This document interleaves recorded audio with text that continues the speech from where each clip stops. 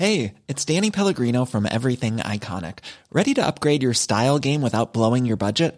Check out Quince. They've got all the good stuff, shirts and polos, activewear, and fine leather goods, all at 50 to 80% less than other high-end brands. And the best part? They're all about safe, ethical, and responsible manufacturing. Get that luxury vibe without the luxury price tag. Hit up quince.com/upgrade for free shipping and 365-day returns on your next order. That's quince.com/upgrade.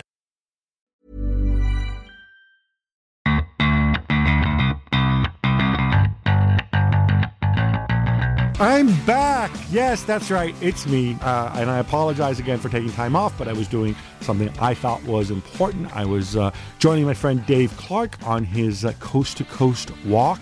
I didn't do the whole coast-to-coast walk because obviously I can't do it in 5 days. It's beyond even my abilities, but I did walk 90 miles in the space of 5 days, which I thought was pretty good. Dave Clark, of course, he was raising money for Parkinson's UK. It's a charity very close to my heart. Go to my Twitter account. You'll find I have a Just Giving page. Or better yet, give it to him because Sky, which has the most wonderful owner in the world, of course, they are matching every pound he makes on a one-to-one basis. So if you give me money, it helps. But if you give him money, it helps even more. Anyway, we've got a podcast to record. And I am supremely delighted to welcome back Stuart Robson for his first appearance this season. And in a week in which Arsenal actually played really well. They did play well, didn't they? I'm so looking forward to this. Also, as you know, we're all sad because Rory K. Smith has left us to move on to a better place, or a grayer place, the Grey Lady, in fact, the New York Times. So, of course, we have off-brand Rory. No, we're not going to call him off-brand Rory anymore. We have Ben Machel, who, of course, is the same shape and size as Rory. Maybe you're a little thinner, yes. Rory probably has better hair, though. And he went to a better university than you did, right? Yeah. Yeah, definitely.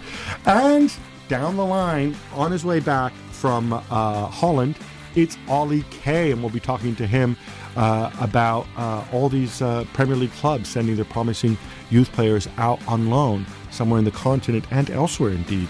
But we're going to start in North London at the Emirates.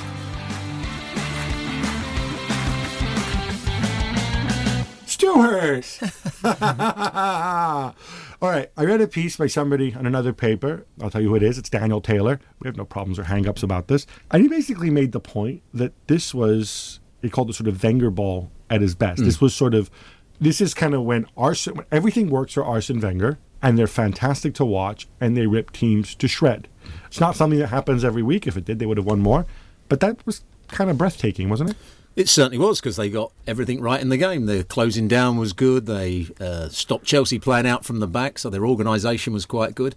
And when they start to play their free-flowing, counter-attacking football, and they dominate possession as well, they can cut anybody open. On their day, they're as good as any team in the Premier League, but they have too many off days, and that's why they haven't won titles before. But on the game against Chelsea, they were magnificent. Ollie, is Stuart right? Is it a case just of sort of bottling this consistency? Bottling is a word that has been used very often. About I meant it in a positive way.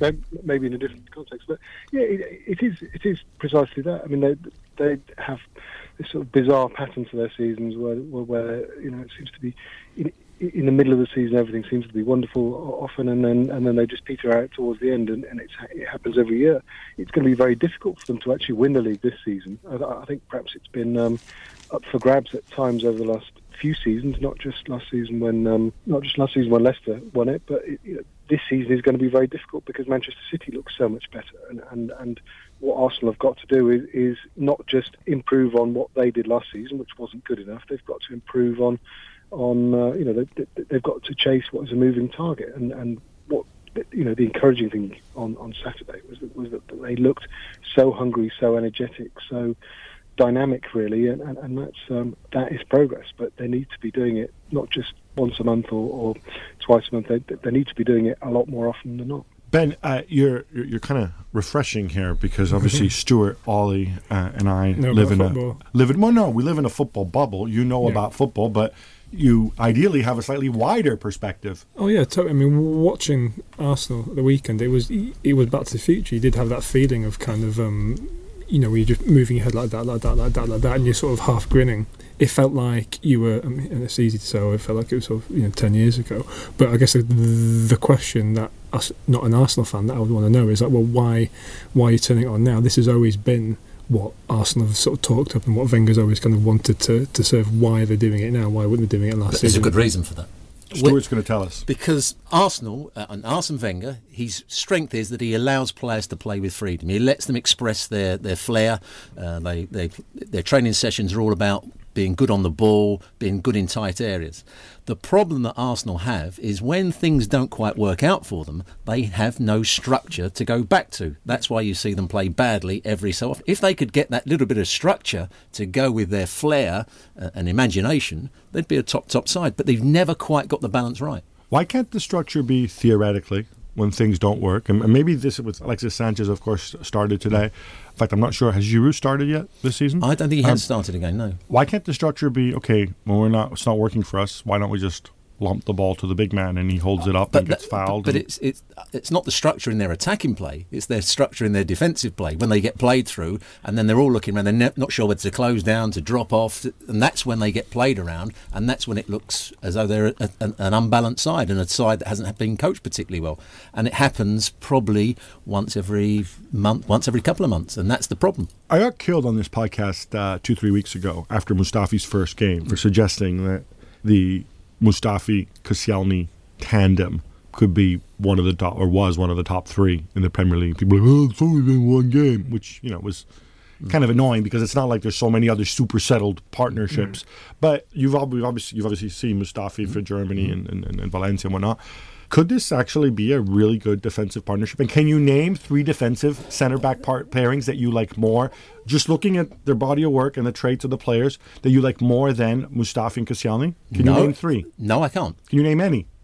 Probably not at the moment. For their ability, their attributes, Mustafi and Koscielny could be an excellent back two. The trouble is, you could go and buy the best back four. If you're not doing enough work with them, and they don't work enough in training, they don't do enough work when they're going to drop off and get that understanding, which we've always talked about, Arrigo Sacchi getting at Milan all those years ago, and then George Graham doing at Arsenal. You can have the best back four. If they're not on the same wavelength, you'll still have problems. And that's why Arsenal have still had problems over many, many years. Ollie, help me with this theme. How many centre-back pairings can you name that are better than those two? Well, we don't really know an awful lot about them as a partnership yet. We don't know yet whether it's going to work. No, but based on their individual attributes. Yeah, the attributes are great. They're two really good, really understated, maybe in some ways less fashionable than a lot of the central defenders that are exchanging money, being exchanged for a lot of money these days. But they are both very good,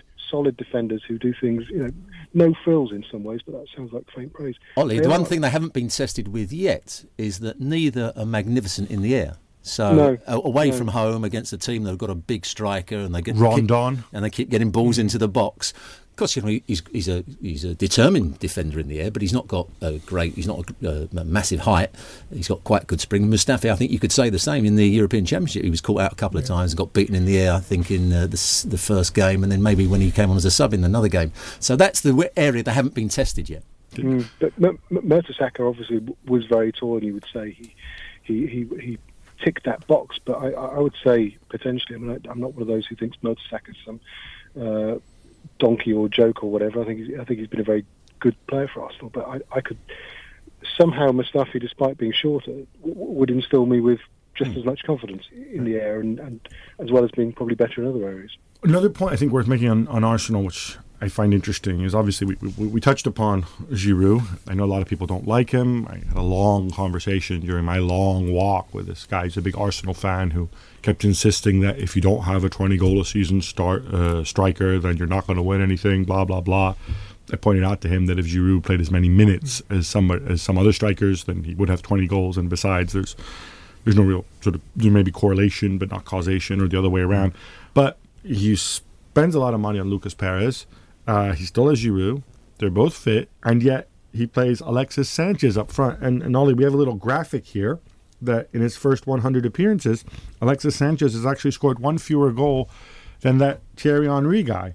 Is this something we should expect again, Sanchez up front? Do you like this? I do. I do like it as an option. I don't think it's always worked, funnily enough. But thought when he first arrived that was going to be his position, and he was going to take over from Giroud. And a lot of the time it didn't work. It looked like they needed more of a focal point. But in that kind of game against a Chelsea team who were susceptible to the counter-attack and susceptible to being harassed when in possession, I think it worked really, really well. I think it worked a lot better than the Giroud option would have done in that particular match. And they need to be able to mix it up a bit. I think to me, it's not always been with Arsenal about the quality of the players or the lack of quality of players. I mean, people, Giroud gets a hard time from people, but it's often been about the predictability of the approach. And when Arsenal can mix it up a bit more, and when they've got Walcott on the wing and Walcott, moving inside and Sanchez buzzing around and Ozil doing what he does so well, it looks really, really good. And yet there are times when,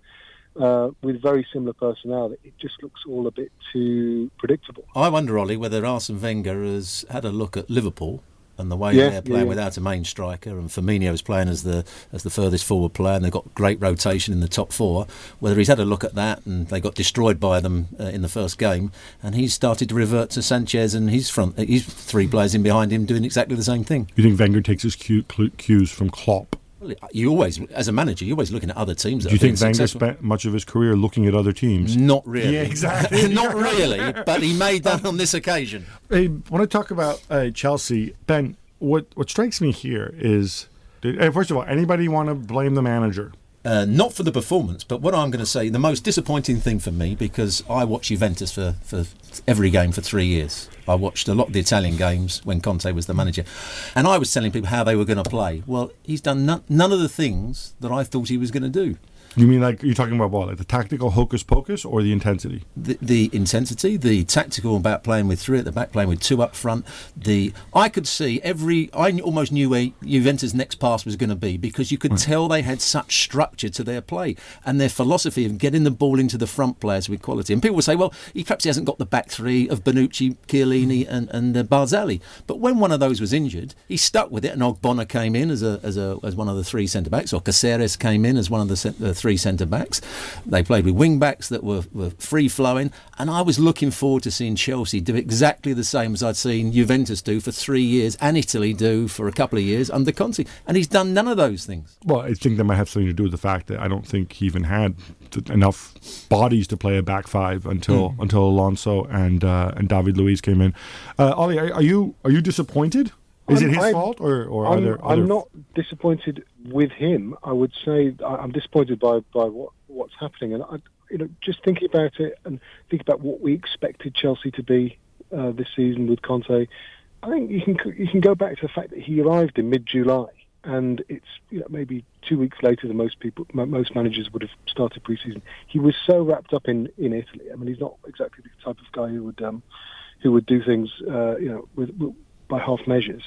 And I wonder whether, similar to when Van Gaal came in late after the World Cup, I wonder whether, having had that limited amount of time to make all his decisions, make his evaluations, and as well get his ideas across, I wonder whether it just isn't enough time for a manager who wants to do things so differently to what's gone before to make those kind of changes. And to me, they are not looking anything like you would have expected them to look, but they're also not. They haven't really gone in that direction. The defensive structure and so on. They're not really playing with great intensity, and it's hard to see what they're doing. It's almost like they've defaulted back to what they were doing badly before, which is again like the Moyes Van Gaal succession. So I think that is an issue, but it's also an issue that he spent all his time in August looking for certain central defenders who could play in a back three, and wasn't able to get any of them in, and signed Luiz, obviously, and I don't go along with the idea that Luiz is the problem, but I don't think he's the solution either. It's always a bad thing when, as a punter or a viewer who has never played football to any standard, you look at something like Cahill and actually empathise and think, oh God, I know exactly how that feels. You've been the tall, lanky kid who's been robbed by the little nippy gang? Constantly. Anyway, let's move on to Old Trafford, Manchester United and Leicester. Oh, look, here's another familiar England debate. Rooney dropped. Now, I haven't heard anybody, apart from Paul Ince and certain other people, who's made the case about why Rooney should have stayed in the side. I've actually, it's funny, Craig Burley made this point on my ESPN show, where he was talking about how you had this weird dichotomy. You had a whole bunch of ex-pros turned pundits, arguing that, well, you can't drop Waza because he can ping a pass and blah, blah, blah. And then you had the media that seemed almost in lockstep. Some media I don't read very often, but you didn't seem to have any journalist types arguing that, yeah, no, you need to build this team around Wayne Rooney. I'm going to turn to you, Stuart, because you can speak for all the ex-pros out there, because, of course, you're very typical of the ex-pro in your views, and you never kind of go against the grain or anything in anything you say. I'm assuming you don't have a problem with Rooney being dropped, so I'm going to spare you that question. Absolutely not. I mean... But did you get that impression that there are a lot... You might not name names here, because otherwise Paul Ince might come around your house, but did you get the impression that there was almost like this sort of solidarity towards Rooney or the sense? But there is with ex-professional footballers. For some reason, for years, Michael Owen should never have been near the England side for 4 or 5 years. But every ex-pundit or ex-player would say, but he scored loads of goals. But he wasn't scoring loads of goals when he was playing at Newcastle, but he was still getting in the England side. When he was at Manchester United, he wasn't playing very well, but he still kept in the England side because pundits were still sticking up for him. There's no reason why Wayne Rooney should have been in Manchester United's team at the moment, because he wasn't running beyond people, so he wasn't a threat in behind. When I've seen him play as a second centre forward and he's got his back to goal, he's now not strong enough or quite quick enough to hold up the play. People keep nicking it off of him. If he plays in a central midfield role, he can ping balls, but then you've got the problem with him defensively.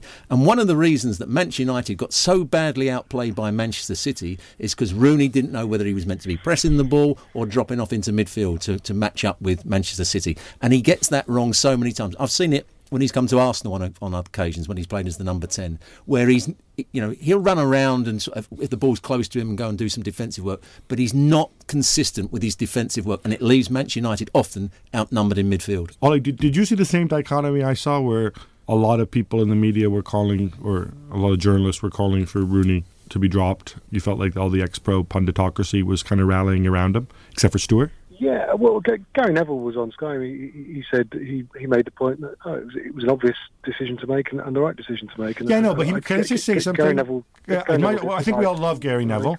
Correct me if I'm wrong, and I haven't followed everything he said. But it's one thing to go and say it after it happens, and Mourinho's just won 4-1 against the defending champions. Who was calling it for him? Can we think of anybody who was calling for him to be dropped on before? A radio station the night before the game? Well, yeah, no. Other than angry, shaven-headed people from Essex here, but I mean, I'm sure there'll be fans saying, "Hang on, we've been saying this for." Yeah, I know fans have done it, but it seems to me that it's almost like the people who haven't played professional football were sort of arguing this case, and the people who have. We're saying no. Well, you need to hang on to him, and I don't know. I mean, am I misreading this, or was there?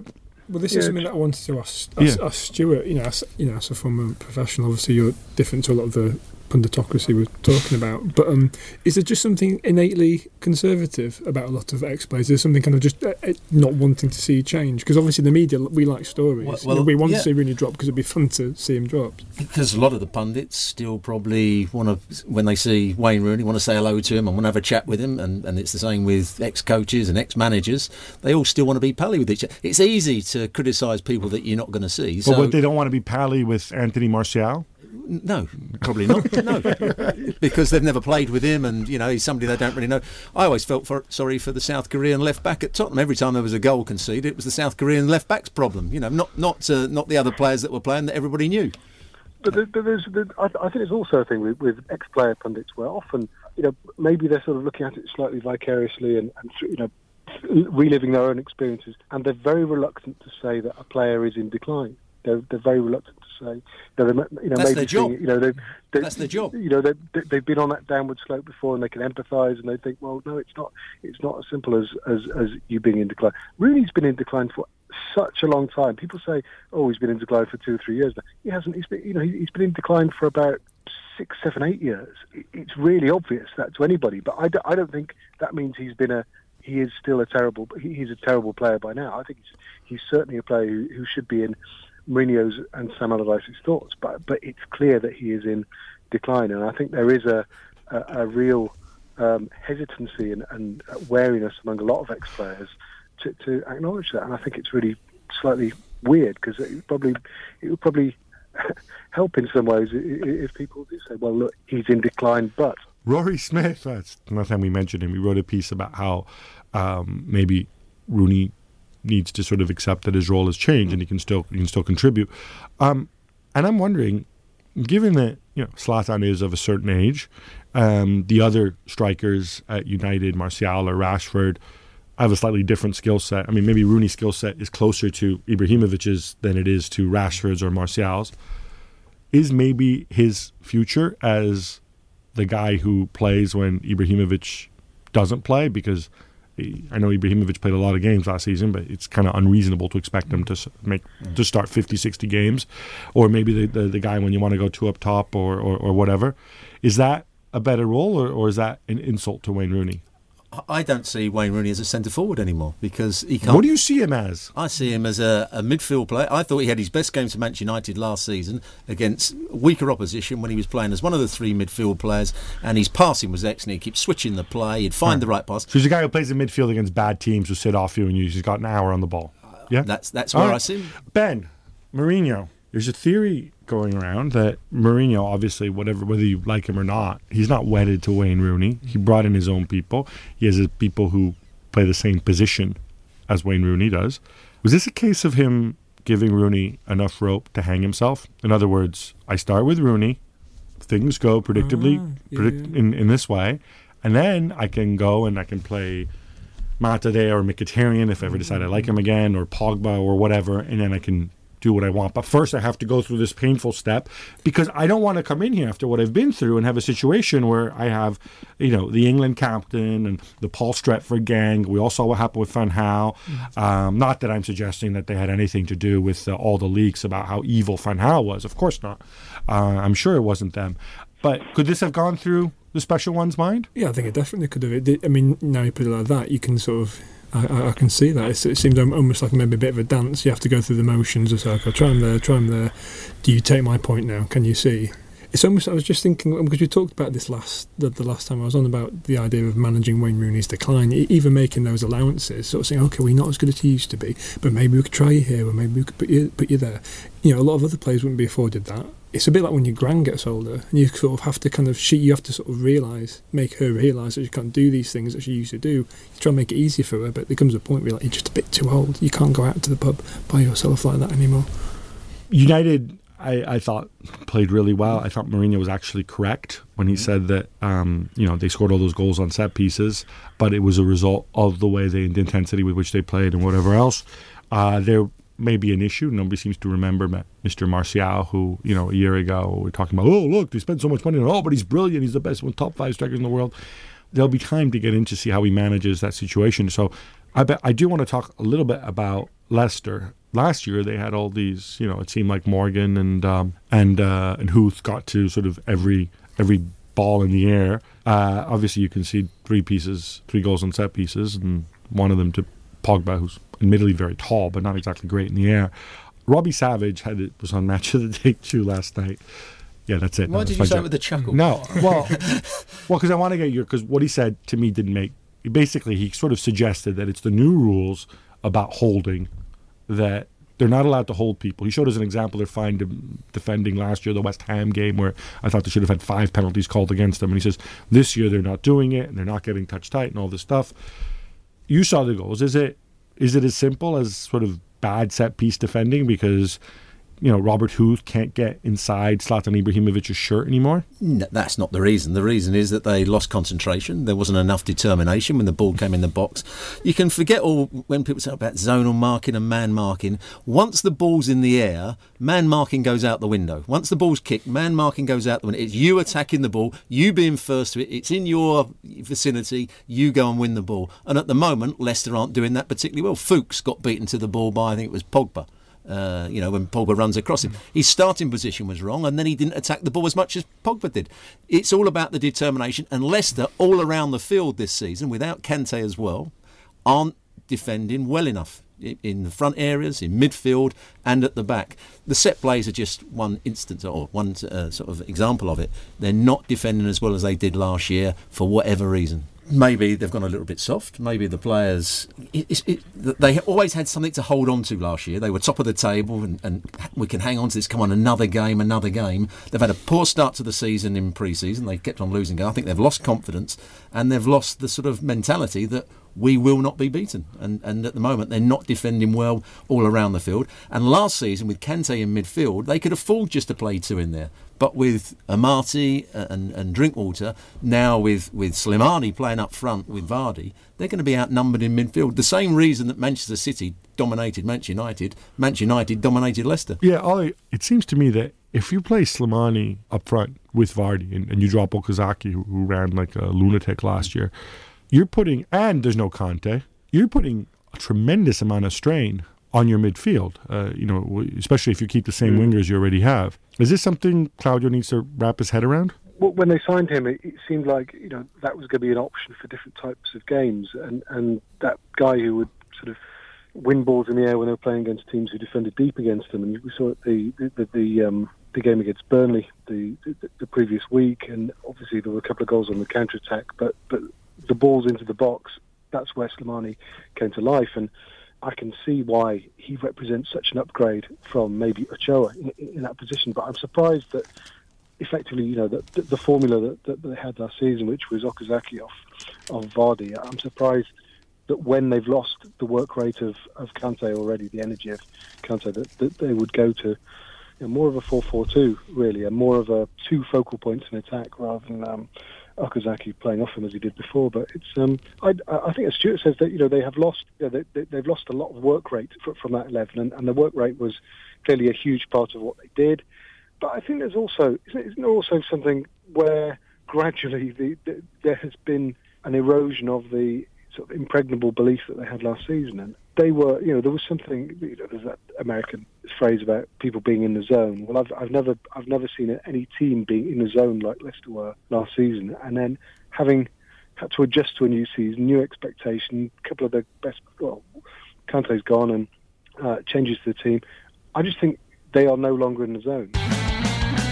We're going to move on to our debate this week, which isn't really a debate, of course, but it's a chance to talk about a really, I thought, interesting piece that Ollie wrote in Monday's game. Basically, Ollie, you traveled to Arnhem. No, Enschede. Enschede, the former stomping ground of Steve McLaren. Remember him? Where Twente played Vitesse Arnhem.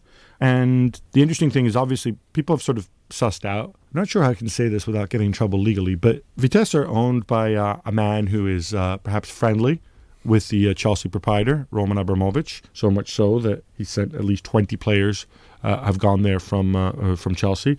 And at Twente, there are several Man City guys as well, including Bersant Salina, who you may remember some of his first-team appearances last year. And Ollie, can you explain what you were trying to do in going there and some of the things you wanted to raise? Yeah, well, it was obviously for the reasons you've mentioned. That there are 6 players from those two teams at those two clubs, 3 from Man City at Twente, 3 from Chelsea at Vitesse, and I just thought it seemed like a really interesting situation. A sort of anonymous, unremarkable mid-table Dutch game in which sort of 6 of the bright lights of the much vaunted academies of City and Chelsea were playing. So I went along and spoke to a lot of people. I spoke to the technical director of Twente, and I spoke to Lewis Baker, England under 21 player who's at Chelsea and who's gone on loan to Vitesse for the second successive season. And I have an instinctive distrust or disapproval of not so much the loans, but just the incredible stockpiling of talent by those two clubs, young talent, and the fact that there seems to be sort of no real pathway. And I wanted to really get a sense of what they were doing there, how they were doing there, whether there is any sort of light at the end of the tunnel, whether this is benefiting them or their clubs or their loan clubs in any particular way. Okay, so I agree with Ollie on most things. This is one area where I disagree with him quite starkly. But Ollie, I just want to, before we have a debate here with the guys, but I want to ask you a question about this, because I know we have this idea of the youth academy producing players for the first team, and that's wonderful, and the best academies produce the most youth players. But would you say that Barcelona and La Masia are one of the best youth academies in the world, if not the best?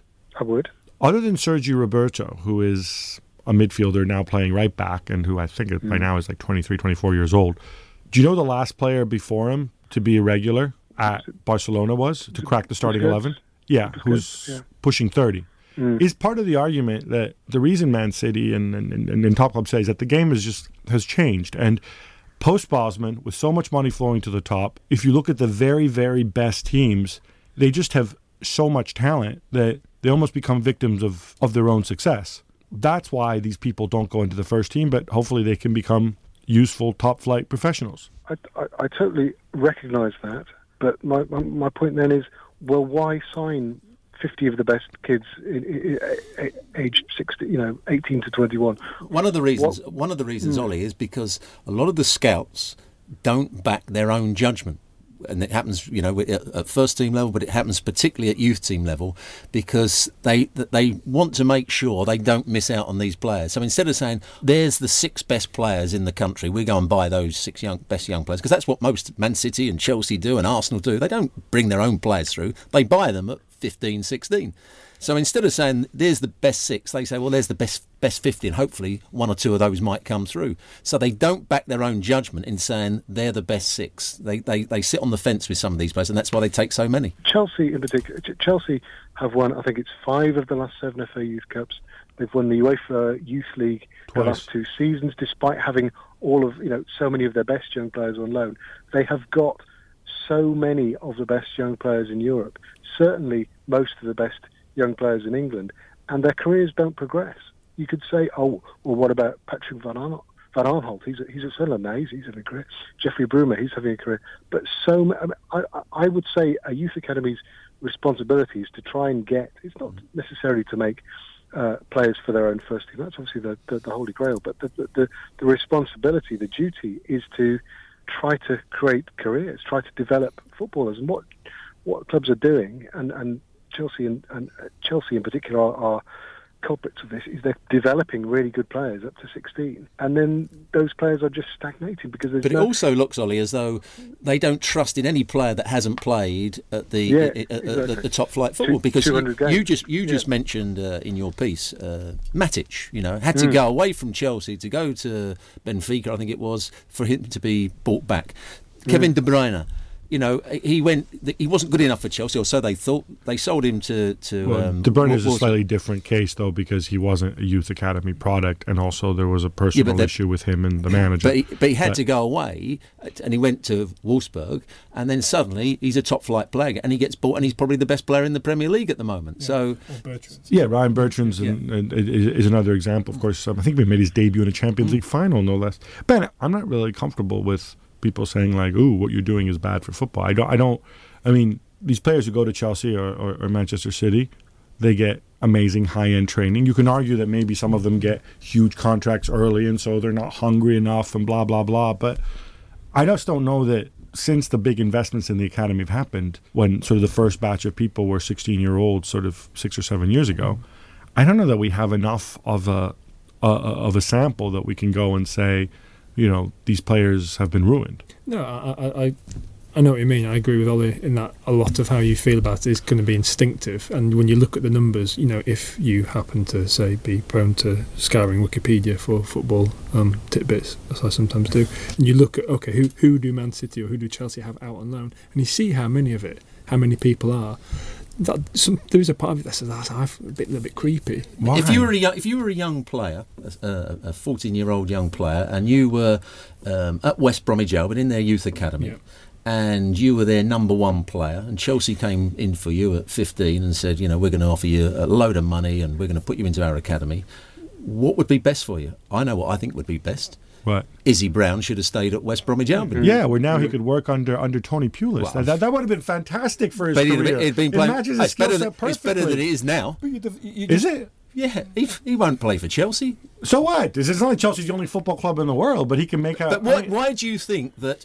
You obviously think that Chelsea, Arsenal, Manchester United, Manchester City have the best academies. Who says that? I don't necessarily believe that. You just said high-end coaching. Who says it's high-end coaching? Who says that Arsenal's academy is better coaching than Leicester's academy? Okay, I don't say it. Because it's not actually right. Okay, well, but then, listen, to go... What they do, they buy the best players at 14. They spend fortunes on getting the players and they give them excellent facilities, and they give them the opportunity... Excellent facilities don't make good players. Excellent coaching makes good players. But that's fine. But then why doesn't everybody just keep playing for the village pub team until they're 21, and then they can all go and have trials at big clubs, and we see who's good? I mean, I don't. But what I'm saying to you is that other clubs are developing them, and then Manchester City, Chelsea, and Arsenal are buying them at 15 years old. So the development has taken place between 8 and 14. Listen, 15. I completely understand that. That's a little bit like saying that, if Eton takes all the cleverest kids in the country, or the kids that they think are cleverest at 15,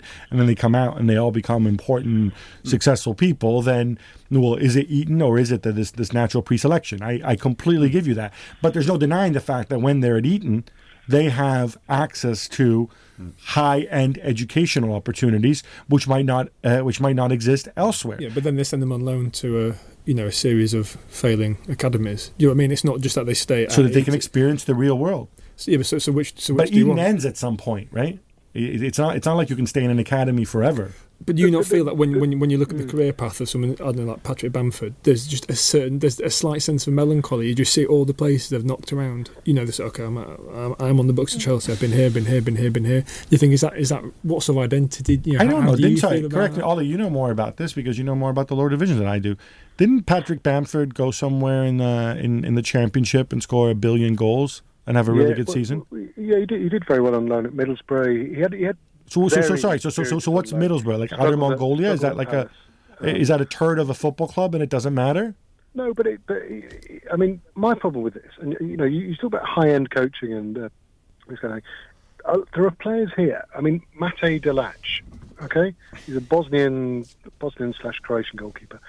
Signed for Chelsea in 2011. He's now on his 9th loan move.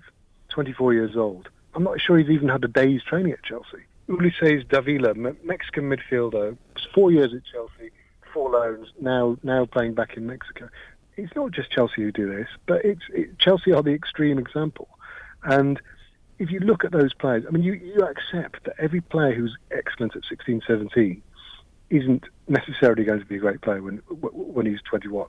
But there are so many top international youth prospects and English youth prospects and local youth prospects have signed for Chelsea in particular and have seen their careers just stagnate between 16 and 21, and to the point where they're playing at a much lower level than you would have expected them to. You accept that Patrick Bamford's level might be Championship, but when it's happening almost every time, there are so few players playing at Champions League level when they've been among the best in Europe at 16, 17. And I think they would have been, probably, hypothetically, I think probably most of them would have been better off not going to Chelsea. They might be poorer, but they might be at better clubs now. You know what I think, to do this properly, and I invite maybe our bosses want to give us the resources to do this, or maybe somebody with maybe some Bill Edgar type wants to get stuck into this. I think to really go and study this, I think with a modicum of rigor, we should go back and look at really what the hit rate is for the people we think are really good at 15 or 16. We should go back and look at England schoolboy squads from the past and see how many of those people actually made it. If we assume that, for example, England, under 16s are a group of the top 20 players in that age group, which may or may not be the case, but it is. But no, and see, yeah. and go back in the day when they all were at different clubs. How many of those guys made it? I can give you an example. I was the England. Did you do some youth coaching? Were you an England? Were you an England youth captain at some point? I was the England youth captain for 2 or 3 years. And most of the players under John Cartwright would go on to play first team football, and they were disappointed if they weren't in the first team by 17, 18. What percentage of the top flight were foreign at the time? Not very many. Exactly. At that time, they were picking the right players to go on. Can I point somebody else out, since everybody's all about they're going to get the about 16-year-olds? There was a guy, a very tall boy named Tammy Abraham, who joined Chelsea in 2004 when, according to Wikipedia, he was 7 years old. This dude is now on loan at a club called Bristol City, which I believe is somewhere. Is that in League One or the Championship? That's in the Championship. That's in the Championship. That's the second tier of English football. All right. So this dude, who's 18 years old, has scored 7 goals in his first 9 appearances this season. Would you say that's? Okay, I'll give you the other side of it. But next year he's going to go to Vitesse Arnhem and become rubbish. I saw him against Manchester United in the under-21 game, and he was brilliant against Manchester United's under-21. And the next Saturday, when he could have played for Chelsea because they were short of a striker, they played Alex Pato up front. Chelsea did. Who Alex Pato is way past his best. Tammy Abraham on that day against Manchester United, on his performance, he should have been in the first team. Was Mourinho still there, or was it Hiddink? I think it was Hiddink. Okay, well, I mean that's by the by. I think. Sorry, go ahead. No, I was just going to ask: is there another side to the idea that these clubs are stockpiling young players, not letting other clubs have them? Because if it's as you say that we're just trying to get as many, taking a punt on quite a few, developing them as best we can, then you can say, okay, that might not be the best for them, but it's not cynical. If there's a sense of we're going to get them so that another, so that Middlesbrough can't get them, or that Everton can't get them, then. If there was any suggestion of that, then I think you'd have to say that's legitimately bad because that's not their best interest. You're just trying to because you're taking a young player on to put them out of circulation. Well, thank you, Mr. Corbyn. Maybe the government should go and decide where young players can go, and it shouldn't be they or their families who at 16 decide, no, you can't go here because they already have too many good young players. No, why don't you go and play? Seriously, if we're talking about whether this is a good or bad thing, I'm saying if there was a suggestion that was going on, then you can't say, oh well, fair enough from that because we'll just let money talk every time. Well, it's not money; it's also opportunities. If you've got a gifted, if you have a gifted, you've reproduced, right? You've got a child, right? 2. Boy or girl? Boy and a girl. Imagine your boy reaches 16 years old, and let's imagine some sort of fantasy world where Leeds United become one of the biggest clubs in the world again. And again, thank you. Exactly. And he goes to Leeds United at 16 because Leeds United are stockpiling young players. Yeah. And he gets there, and there's 11 people who are better than he is because they've been stockpiling young players, and he signs a massive contract. Are you going to tell him, yeah, go ahead, Ben Jr., stay there, and don't play for 2 years because that's going to do wonders for your careers? Or are you going to say, hey, Leeds, I want my kid to play football because he's 16 years old, and so can we get him somewhere else where he can actually get on the pitch? Wasn't that a normal decision that somebody would make? At that stage, but I would suggest that you wouldn't go to Leeds if they were stockpiling. You wouldn't go to Leeds United in the first place. You'd go to somewhere where you thought you had a chance of getting in the first team. Well, obviously you would because isn't the thing to do to then just if you're going to crunch the numbers, just look at the players who are coming through into the Premier League who are young in English or young and developed in England, and sort of say, well, what route have they taken? How many of them have come from the Chelsea or Man City? I think you'll find that when you do things like that, you'll find that the vast majority have come from, or not vast majority, but a big chunk have come from Manchester United. Some have come from Arsenal. I mean, the people have done these studies over time. Then on European level, in the same way, people say, look, Barcelona stockpile youth players, but then, Barcelona and Real Madrid, it's something like, I think it's something close to 20% of the players in the Spanish First Division have spent time at Barcelona, Real Madrid. Is that necessarily a bad thing? Has it hurt Spain internationally to the fact that the Spanish national side haven't won major trophies?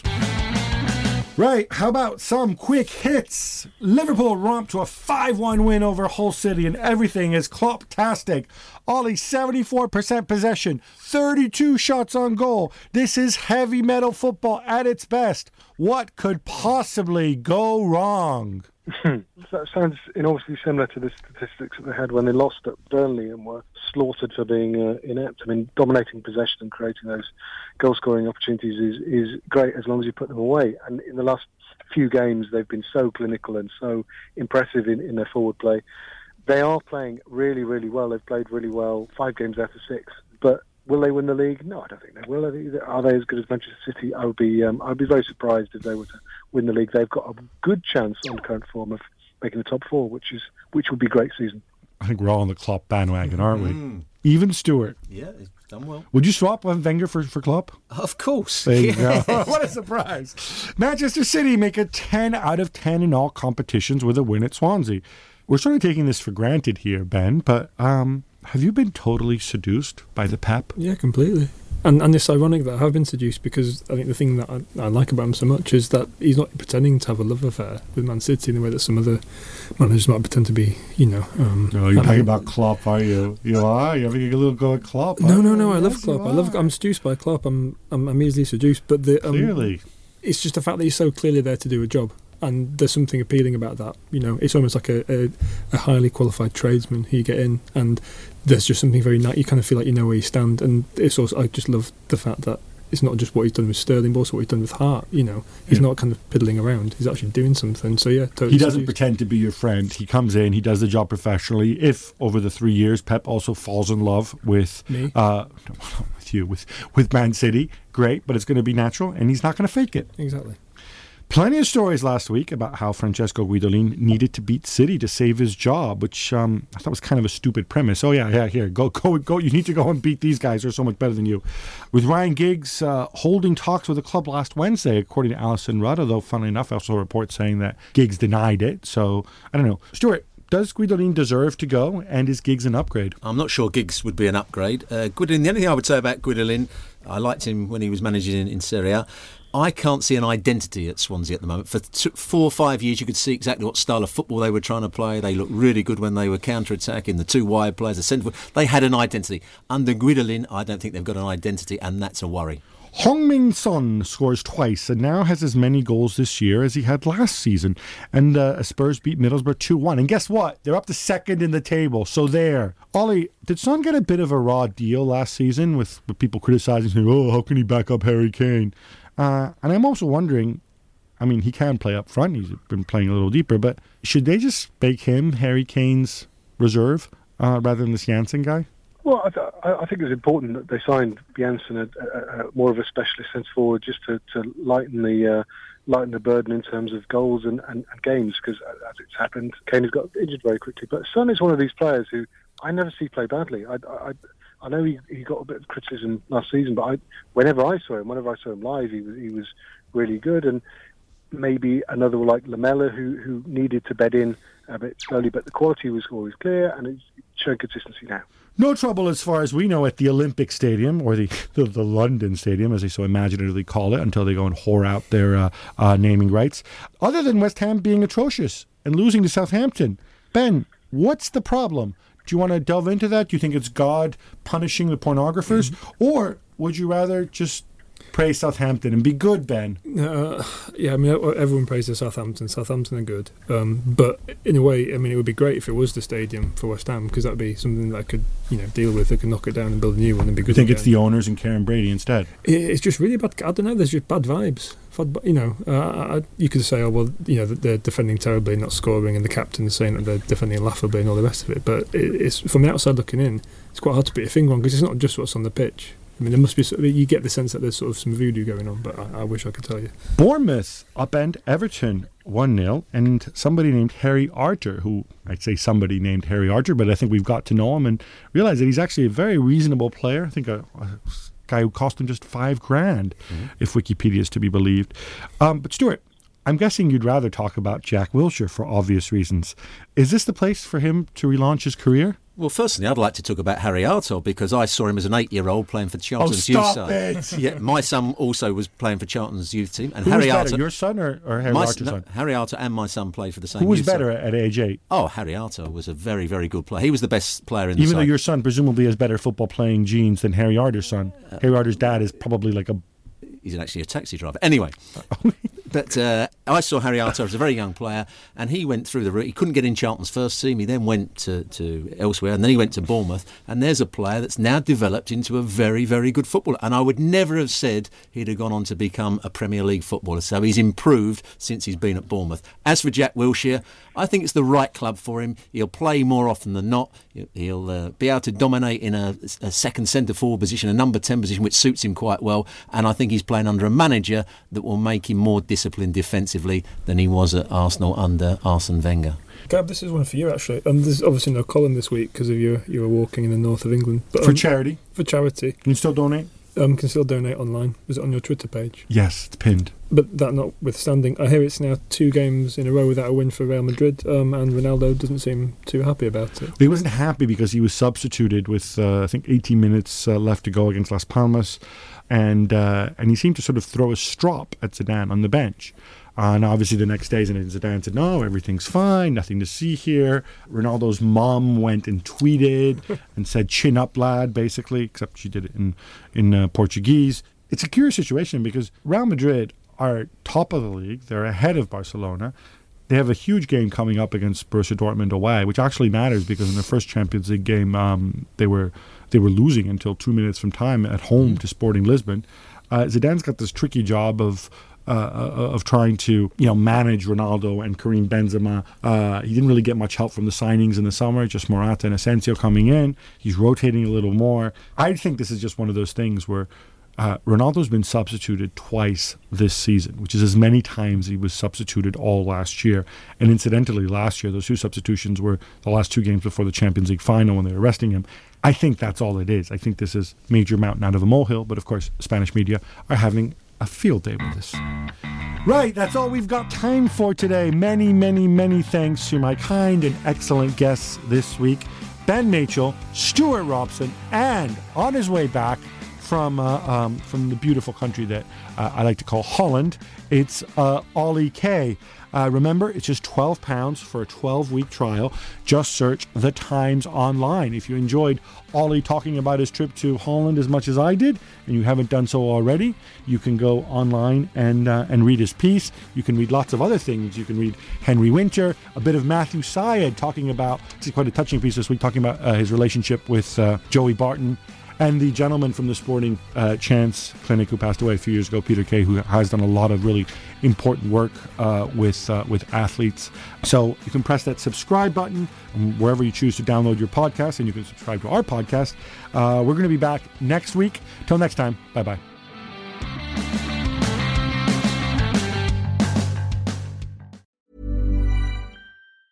Even on a budget, quality is non-negotiable. That's why Quince is the place to score high-end essentials at 50 to 80% less than similar brands. Get your hands on buttery soft cashmere sweaters from just $60, Italian leather jackets, and so much more. And the best part about Quince, they exclusively partner with factories committed to safe, ethical, and responsible manufacturing. Elevate your style without the elevated price tag with Quince. Go to quince.com/upgrade for free shipping and 365-day returns.